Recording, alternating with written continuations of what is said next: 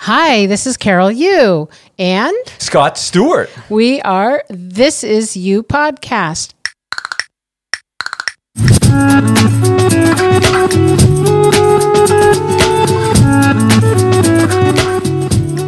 Welcome to episode number 9. We're going to talk about gratitude and motivation and the chef show and Entomophagy. what is that?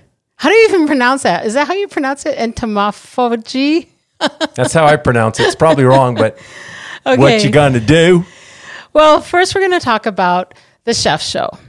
So let's go back in time to 2014. There was a movie called The Chef.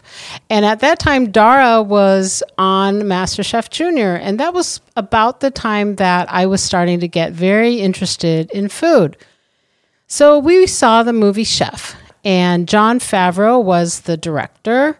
And he was actually... was he the director? Maybe he wasn't the director. No, I believe he was the writer and director. But he was in it too. He starred in it. Yeah, remember? he was triple threat. He was Carl Casper. So the story was that Dustin Hoffman was this very pushy owner of a very high-end restaurant that Carl Casper was the chef at. And Dustin wanted everything to be done his way. So Jon Favreau, who played Carl, said, no way, I want to do it my way. And so he ends up quitting and launching a food truck business with his ex-wife, Vavoom, Sofia Vergara, and John, how do you say his name? Leguizamo? Yeah. And MJ Anthony, his son. So they launch a food truck, and it's called El Jefe, and they make Cubanos. So Cubanos are a really delicious Cuban sandwich. So the venture, it really gives him a way to reignite his passion and his motivation for cooking. Motivation is what we're going to be talking about later. It also gives him a renewed zest and gratitude for life and love. So now, 6 years later, Jon Favreau has paired up with Roy Choi again. Oh, wait. I need to go back because in May 2014, I actually met all these guys, and it was really cool. We went to a big pop-up restaurant called El Jefe, and it was serving Cubanos with Jon Favreau and with Chef Timothy Hollingsworth, who used to be a French Laundry chef, and now he actually heads up Odeum Restaurant, which is downtown Los Angeles at the Broad Museum.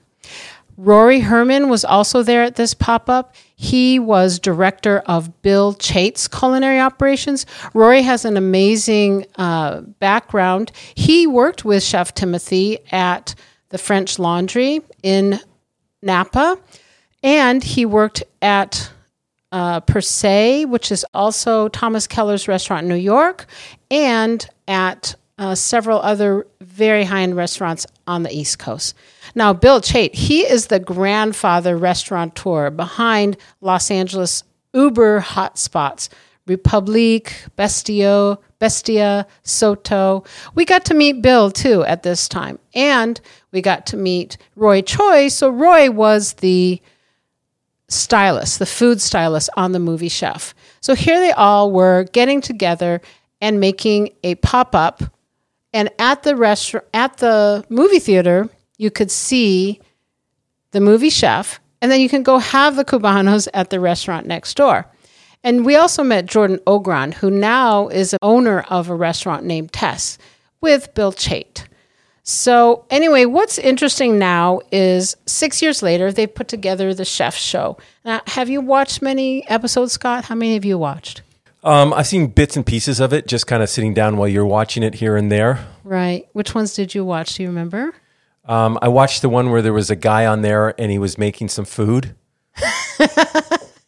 No, Okay. the last one we watched was with the Italian chef when they were talking about pizza. Oh, right. And, Pisano. Pisano. Mm-hmm. And he had, they went through boxes and boxes and boxes of artichokes. Right. That's one of their favorite, Yeah. one of the most ordered dishes. Yeah.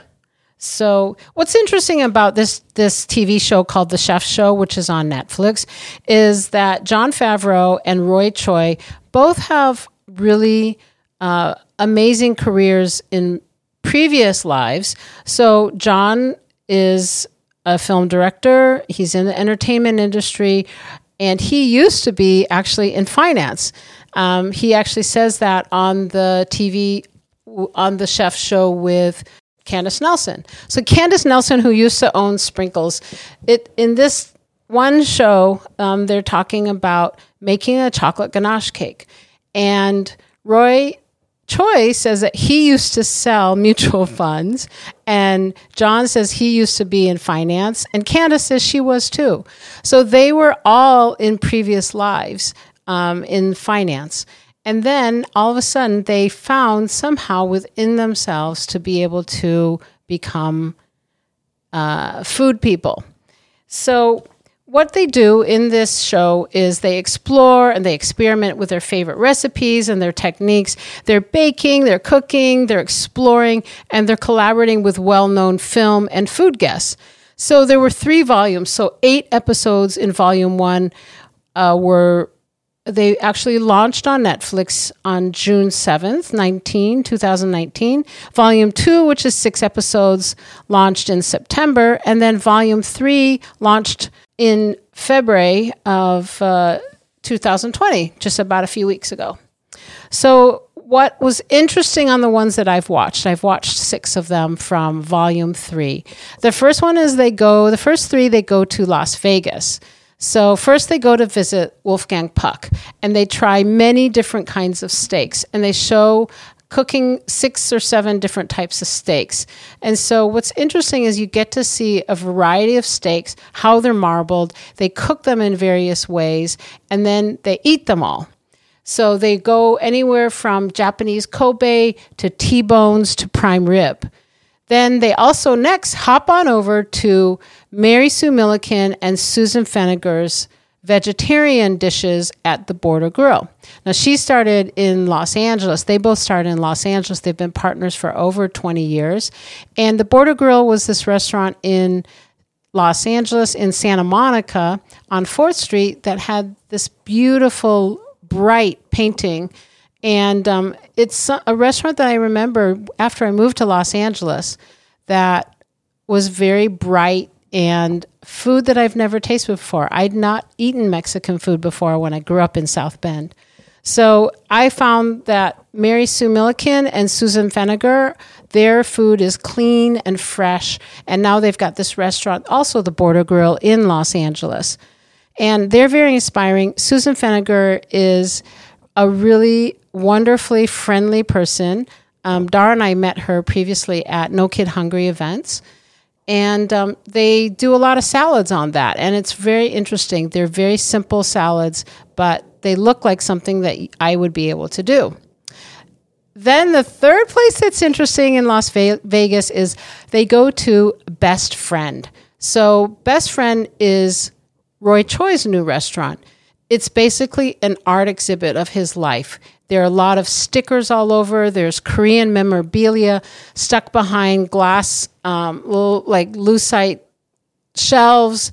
And then what you have to do is you go through this rubber. What are those things that are hanging in butchers between the freezers? What are those things called? They look like car wash strips. So they go through this freezer rubber into his restaurant. And there you get a lot of his Korean food. So the other 3 interesting episodes that I've watched are Wexler's Dairy. So Micah Wexler has a restaurant downtown Los Angeles in the Grand Central Market. And he basically takes different food traditions from around the world and makes them his own, but makes them into Jewish deli food. And then we have Sam Raimi, and he is a director. What has he directed, Scott? Most recently, he directed 1917. Oh, right. Oh, I didn't realize that. And Spider-Man, right? He did the whole Spider-Man. So it's really interesting because Jon Favreau makes sourdough bread and teaches Sam Raimi how to make sourdough bread in that episode.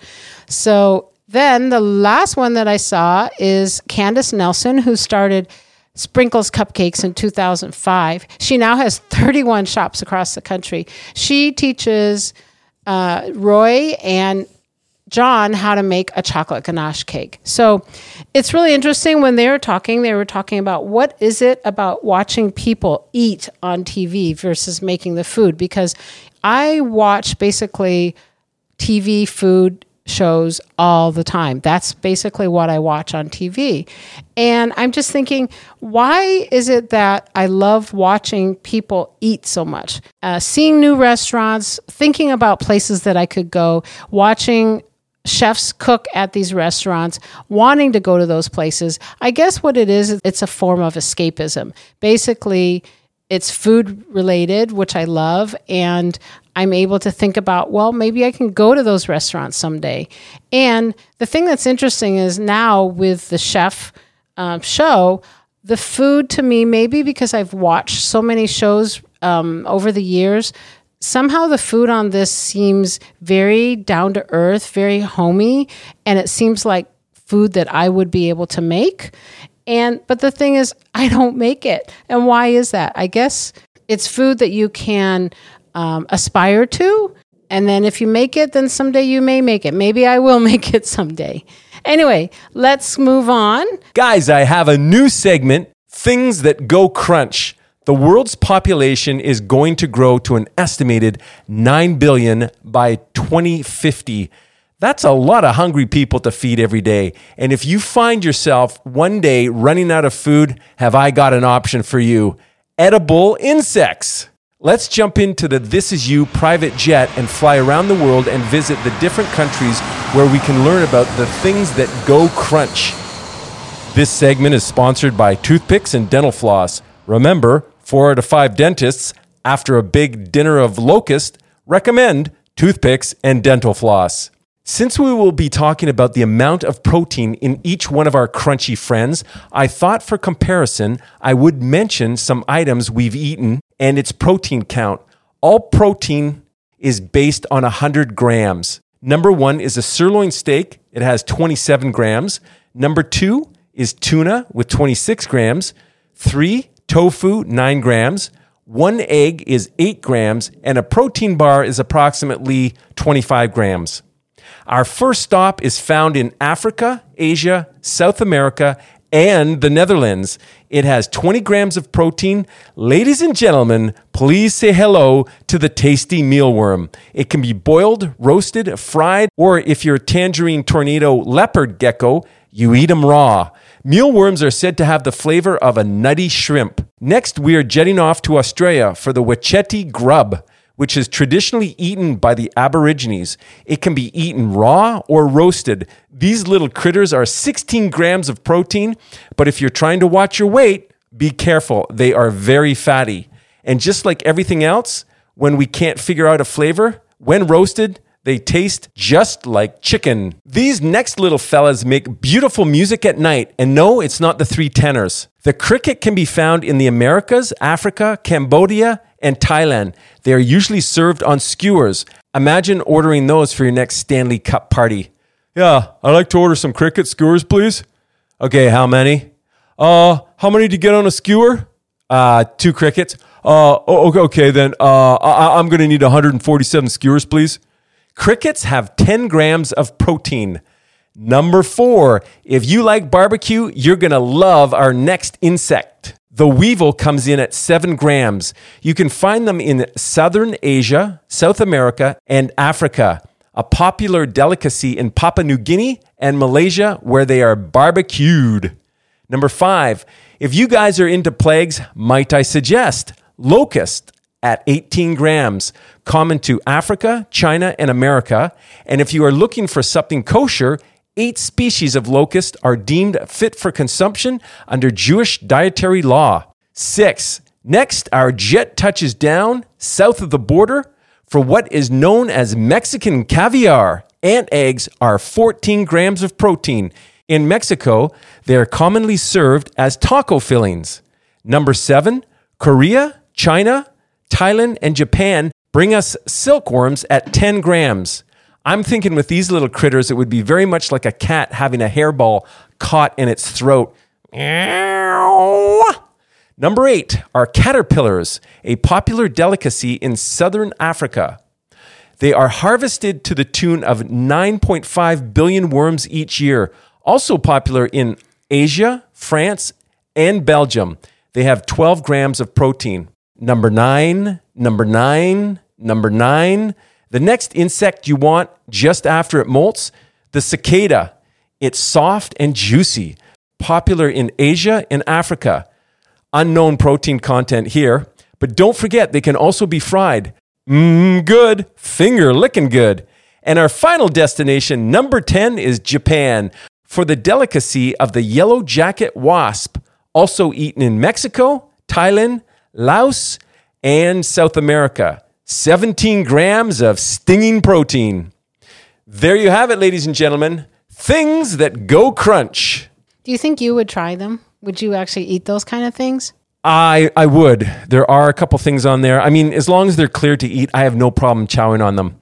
I don't know how they would be flavor-wise, and probably you would put some spices with them, a little bit of hot sauce, but I think it would be really interesting to try all of those because at some point, I know there's cricket bars. I've seen some guys on, I think, Shark Tank pushing for cricket bars. So it's basically a protein bar made out of crickets. I thought you meant like a bar where you would go to the bar and eat crickets. Yeah. Salty crickets so you drink more beer. Well, actually, that reminds me. We have a video of Dara when she was I think she must have been about 2 years old, and we were going for a family dinner, and they actually had crickets on the menu, and there's a video of Dara eating a cricket, which we'll put on the website. It's pretty funny. Yeah, it's pretty funny. I lost it. But, I know that on those shows like Survivor, they'll show them eat these big, juicy, white kind of worms or caterpillars. Yeah. They look like marshmallows, but I don't think they would taste like marshmallows. A little different. I don't think I could do that. It's a s'mores made out of caterpillar larvae. Okay. Well, what would motivate you to eat something like that? What do you think? Starvation. Maybe a zombie apocalypse when I'm stuck in a shed and I've got nothing to eat except ant eggs. There's a lot of difference in you and me between motivation. So that brings us to our next subject, motivation. Sometimes I feel like that, like I don't have much motivation.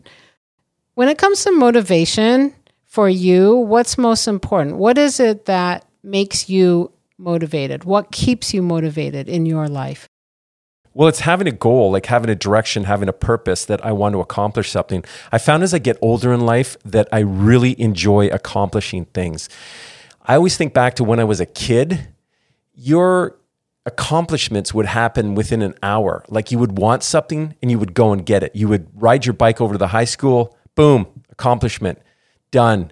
You'd have instant motivation to do something and the reward would be instant. It would be in such a short period of time. But I find as I get to be moving along in my years that the motivation is difficult to keep up for a longer period of time over a longer project because your projects are longer, they're bigger, they're more encompassing, they involve more people. So it's a real task to stay focused.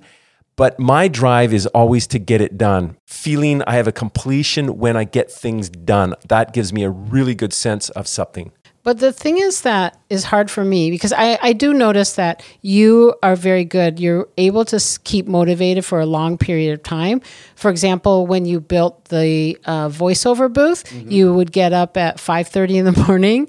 And how long did that take you to build? It was months. Yeah, it was a long time because I was just putting in, it's when we had the store. So sometimes I would put in 4 hours and then other times it would be 20 minutes. But what motivated you to keep going? Because I find that your motivation, you're able to sustain it for a long time. And I don't understand what within you, allows you to continue that motivation for a longer period of time. Well, it's a commitment to getting something completed.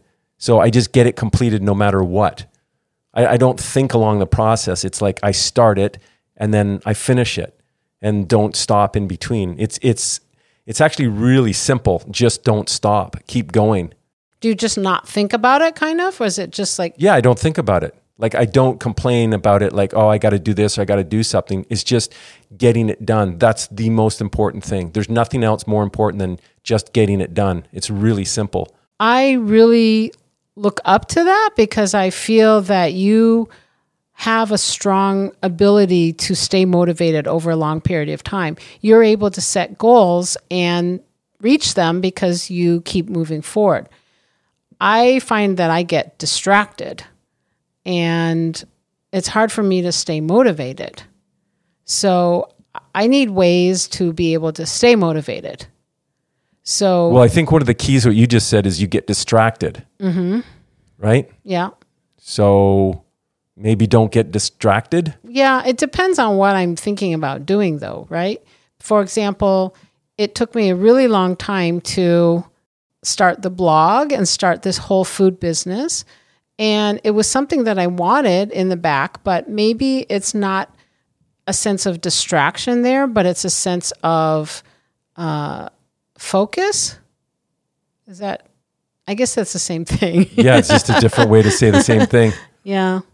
Well, I guess the thing is that a lot of people say that there are different ways that you can motivate yourself. And a lot of the time it's money and rewards. So for you, like your motivation, what was your motivation for actually building the voiceover booth? Because was it money? Was it rewards? What was it that actually made you want to build the voiceover booth? It's about knowing yourself. So it's having an awareness of what you like. I mean, it's as simple as going into an ice cream store and going, what flavor do I like? You're motivated to pick a flavor rather than standing there and trying different flavors and everything. So if you know yourself, you know strawberry. So you don't lose focus. It's just, I'm going in to get strawberry ice cream. And it's not, to me, not more complicated than that. It's knowing yourself. So with this booth, it allowed me to express myself because I put an animation voiceover tape together and I love doing that. I know I love expressing myself in different forms, whether it's doing theater, stand-up, ventriloquism, whatever. I get excited by that. So the motivation is to get the booth completed so that I can express myself. Right. That makes a lot of sense. Because I know myself, my biggest joy is expressing myself. Right. That's my biggest joy in life. So if I put together things that allow me to express myself, then I'm excited about that. How did you... There must have been a time when you were younger where you were less motivated or you didn't know yourself as well. Yeah. How did you get from that point to now when you know that what's most important is expressing yourself? Yeah, spending a lot of time asking questions about what makes you tick. Right. That's what I do right now all the time. What does that mean? What do you do? So I get up in the morning and I go exercise. During the exercise, I'm listening to different types of podcasts, whether they're for spiritual development, whether they're for expanding my interest in a field. I'm constantly learning. And that way I internalize it to myself so I can learn about myself. And I hear other people pursuing things, so I get interested. Why, how are they able to do it? And then I go, okay, that's how they do it. Well, let me explore it with myself. So was your family like that when you were growing up? Did your parents help you to have that attitude of always trying to explore who you were? No, not at all. The exact opposite. I mean, for motivation, my dad always said, you got to have the desire. That was his big go-to on everything. You got to have desire. Did he have a desire? I guess. For? I don't know. Maybe he didn't. I don't know. All I know is he said, you got to have the desire. So I learned what the hell that was. Yeah, I mean, it's really different because our family, we didn't have any kind of discussions about desire, about living, about it. Ours basically was, here, how do you cook something? How do you, do your homework? That's what I remember. So yeah, welcome to the normal family. But then if you were in a family that was not, well, you said your dad always said, what do you desire? But no, he said, you've got to have the desire. You've got to have That's something the desire. different. Okay. So you've got to have the desire. So it's also basically saying you got to have passion. But did he tell you how to get there? No, it was cryptic. It's just, you got to have the desire. And then it left me scratching my head for how many years. But I just knew that you got to have the desire. Right. The thing is that I think a lot of people, especially in my family, also in my family, that if you say something like that to me, you have to have the desire. I don't really understand what that means because it was never something that was impressed on me. So that's why I find when we talk about motivation that I get confused because I don't really understand what it is that I desire, I guess. So That's why you keep on telling me, since we closed the store for the last 2 years, basically this is the time to find yourself, to find your passion. So I think I've gotten there a little bit because I know now that food is something that is very passionate for me. I really love whenever I'm in the kitchen, making things, talking about food, talking about chefs. Mm-hmm. I find that something that motivates me to want to move forward. I just relate it back to restaurants because I used to work in restaurants as a waiter forever and ever and ever. And it was very simple to see the different types of people that would come into a restaurant. Some of them would know exactly what they wanted. They wouldn't even open the menu. They would just sit down and start looking around for you. And you would come over to the table and they would go, bop, bop, bop, bop. And they would get it right away and they'd be gone. And then other people, you had to talk to them. They're like, what's good? You'd give them recommendations. They wouldn't order it. They'd go through the menu. Everyone at the table would be mad at them. Then they'd go over it again. And then they'd order something and they weren't happy with it. And those people, to me, didn't know themselves. That sounds funny because when we first started dating, remember when we would go out for lunch and we would go to one Japanese restaurant, but then sometimes I would say, let's go to a Thai restaurant, or we'd be driving and then I would keep changing my mind. So how was it that you got over that? If you could see I didn't. I never got over it. Not very motivated or not knowing what I desired. There are different ways that people can motivate themselves. Like some people are motivated by money or rewards. There's some people that desire to be the best at what they do. Do you find that you work really hard at a lot of different things? Is there a desire in you to be the best at what you do? No, I don't think of it like that. I think of it in terms of being the best that I can be. So I'm trying to be the best Scott Stewart. I'm not trying to be the best at something. I'm just trying to be the best Scott Stewart, because beyond that, I can't do anything. And I learned that lesson when I used to take yoga up at the Y in Hollywood, where I went in there and I came from a sports background, so I was super competitive, and I would go in there and I'd look around at all these people in the early days, and especially with the girls, they are phenomenally flexible, especially if they've been doing it for a couple of years. And I found it extremely difficult in my head to compete with them because I couldn't even get into like a tenth of the poses that they could do without even thinking about it. Mm-hmm. And they would be breathing and doing all these crazy bends, and I would be fighting, thinking I'm trying to better myself, getting better at it. But really what it was looking at myself and understanding that the only person I'm in competition with in that room is myself. And from that, I extrapolated that I just want to get good at being Scott Stewart in whatever I do. So in my acting classes, I didn't worry about how I was comparative to other people. I just knew who I am on the inside. And if there's blocks in the way of that, then I would work to remove those blocks. And a simple example would be, there is a thing that actors do where they don't really listen to the other actors. They just wait until they deliver their lines. So for a period of time when I would do my scenes, I would just sit there during the scene and listen. I would practice listening. That was my goal. So I would just focus on that, get that wrapped up, and then I'd move on to something different, because I noticed that was a block in me, holding me back from being a better actor. So I worked on that one thing. So comparative, it has nothing to do with anyone else. It's just that's where I was at and how I needed to remove that block in order to get better. There are other common factors that motivate people. One is helping others. So Scott has always been someone that has really watched over our family. He's really tried to get Dara going with her YouTube after MasterChef Junior. He helped her do her food channel. He's helped me get my store going, helped me do the food blog, the podcast, the photography services. So what is it that motivates you to help others? Because that's something that I find is ingrained in you also. Yeah, exactly. It's like when other people succeed, I succeed. So it's really ultimately super selfish. Really? But why does that? If I try and help lift you up, we all benefit from that. Like if you get better at something, we all get better at something. The level, it just raises the bar in the room. Mm-hmm. We all get better at it. So why not help other people? It's a lot more interesting to see someone succeed than fail. If you want to see someone fail, then that just stems from insecurity. Right. I guess the thing that's interesting to me is that for some reason, after George died, my whole life became about myself and about my daughters, and feeling sad and mad at the world for how we had to deal with this.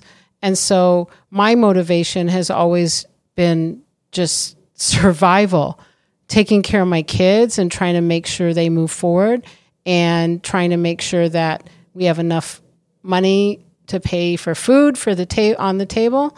And it is kind of selfish, but I don't know that I should feel bad about that period of time. Well, you do what you do at a certain period of time. Where the problem actually arises is carrying the thoughts and actions that worked at one point into another part of your life, and it doesn't work in the new part of your life. That's where the issues happen. So maybe at that point it was just about survival, but now you're at a point in your life where it's about being prosperous and expanding and growing. And not just in terms of money. You're not talking about prosperous in terms of money and fame. It's in terms of growth as a person, right? Right. What else do you have? Well, that's the thing that I fight with, because I feel like I want to be able to go travel and see the world with you and explore and have fun. And that's what I want to motivate me, but somehow I'm not able to make it motivate me. All I can see that for me that would work is having some kind of a passion that if I had the ability to just not have to worry about where my money was coming from, I would be able to focus on my passion. I know in some sense that seems wrong, because it's kind of like a pipe dream, I think. I don't really know how to go about making my life become that.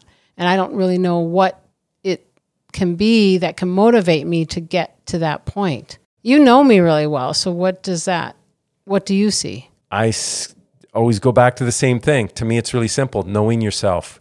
It's clearing out all the blocks so that you know yourself and you can move forward in a direction. That's why there's so many choices available to you, like left, right, straight, backwards, top. It's all confusing because you don't know which way you want to go. Right. So it's understanding which way you want to go, and what is it that's stopping you from It's basically asking questions. It's spending some time by yourself, asking yourself questions. Right. That there might not be answers for right now. Right. But once you start asking those questions, they start appearing, whether you're reading an article and all of a sudden magically, oh, hey, I was just thinking about that. Or you start talking to someone you bump into at Starbucks and they start giving you some insight in things. Mm-hmm. In doing research for this podcast, I did come across 10 questions that would help people who need some motivation, and questions that you can ask yourself to help figure out why you are or why you are not motivated. So one is, what are recent accomplishments that make me feel proud and successful? I think if you're able to look at the good side of your life and be grateful and look at the positive accomplishments that you have, that can give you some motivation to move forward. Have you had experience with that? Like when you've seen, what kind of situations have you had where you've had some accomplishments that help to move you forward? Well, I think everything I accomplish helps me to move forward, because not only are they accomplishments, they're challenges. Before, there's always sort of, am I able to do this? Am I able to take the idea that I have in my head, set a goal, and move it forward? And once I accomplish that, it gives you a sense of, yeah, I can do this. Then you can relate it on to new experiences that you've never done. But you can go, well, I did that and this is similar to that. So maybe I can actually do this. Okay. Well, there's some other questions that I think that I am going to be exploring in the next few months. Number 2, what is the one step I can take right now to move closer to my goal? I guess the thing is, first I have to figure out my goal, and then I have to figure out the steps to it, which I guess is why planners are so important. People want to be able to figure out their goals and write down step by step how to get there. I guess the thing that you could look at it, there's different ways to look at your motivation. So you can actually be focused on promotion, like you can see your goals as creating a path to advancement in a positive way, but you could also look at motivation as being, how do I avoid mistakes? So the one thing is, if I did fail to achieve my goals, what would be the consequences? So, if a marriage fails, if it doesn't work out, what will happen? Or if I'm not able to earn enough money to pay my rent, what would happen? So that could be a motivation, but do you ever have that kind of a negative motivation, or are you more positive? No, I lean on the positive side of things. Right. Who do I want to be in the next 5 years? Who do you want to be in the next 5 years, Scott? I want to be taller and thinner and more wealthy. Really? Yeah, really. So I think in 5 years, I'd like to be able to travel. I'd like to be able to take you to Italy, to New Zealand, to India, to a lot of places. So what is the good advice that the 70-year-old me will tell the 50-year-old me? So I think that when I'm 70 years old, I want to be able to see this point of my life when I'm 50 as being a time when I've had a large amount of change in my life and been able to grow as a person, and to really, I would say, Carol, grow up and spend time thinking about who you are and your relationship with everyone in your life. That would be a good one. Mm-hmm. What will people say about me when I die? These are all kind of negative. I like the ones that are more positive. If I could turn back time, knowing what I know now, what will I do differently? Okay, I'm at the end of my motivation discussion. Thank you for listening to this week's podcast. You can reach us at thisisyou.com. Listen to us here on This Is You Podcast, wherever you listen to your podcasts, and find us on Instagram at This Is You Official and This Is You Podcast. Thank you. Bye. Thanks for listening, guys.